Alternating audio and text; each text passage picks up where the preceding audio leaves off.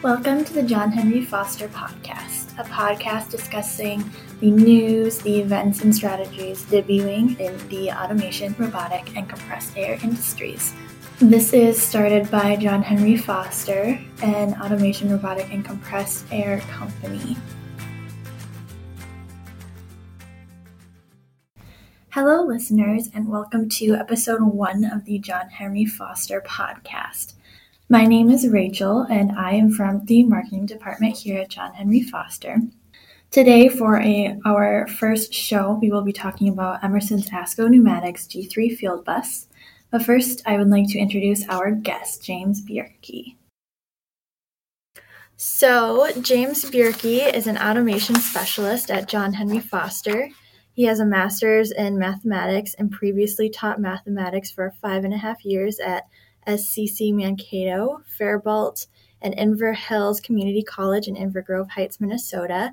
He went on to get a mechatronics degree focusing on fluid power, robotics, and automation. James has been at John Henry Foster since May 7th, 2018. Is there anything I missed? No, I think that's everything. Okay. So today we're going to be talking about Emerson's ASCO Numatics G3 Fieldbus. And James, will you just talk a little bit about what the product is and how it's used?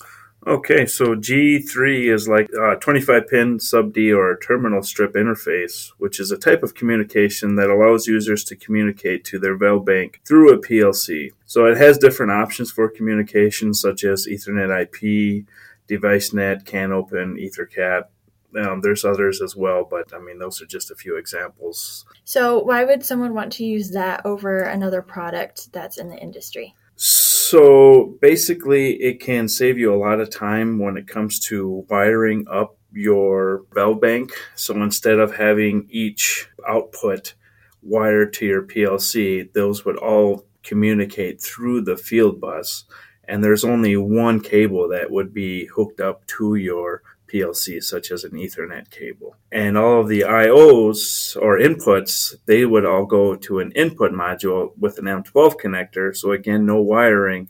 And again, that goes right through your Fieldbus communication cable to your PLC. So it really saves the setup time, and it makes it so you don't have those mistakes when you're doing your setup. So what would you say are the requirements for using the product? So you would need a PLC. So that means you would have to be able to program that PLC or have a PLC that is pre-programmed. And then through the PLC, you could have a control panel or an HMI, a human machine interface, and which are becoming more and more popular because they have an LED screen which gives real-time feedback. But you would need to have the PLC and a control panel of some sort with, a start-stop button and other functions that might be needed in the process. And are there any industries or applications where this product might not work the best, or is it really just you need the control panel? Anywhere where you're going to have a field bank and a lot of different valves, you're going to have a PLC communicating to that.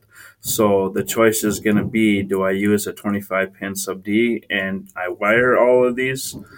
Or do I use a G3 Fieldbus and use that communication? Sometimes it's really just cost savings things.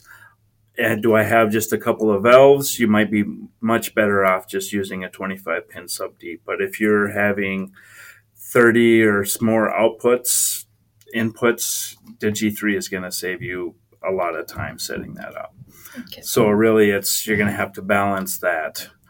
So how much is the Fieldbus for the average industry?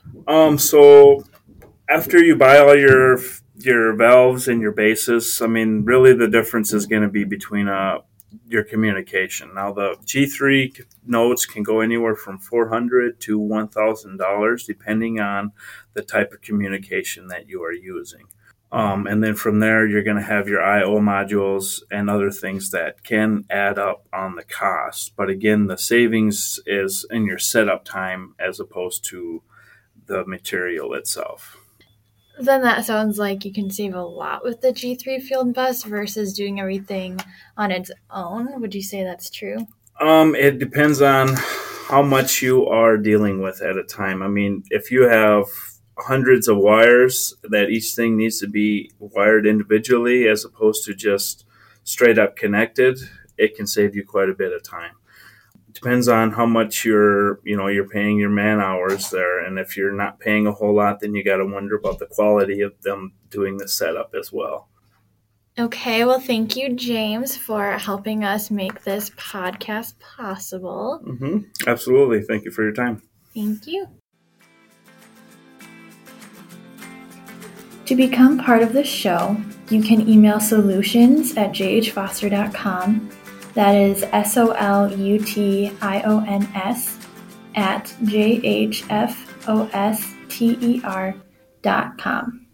You can expect an episode every second and fourth Monday of the month.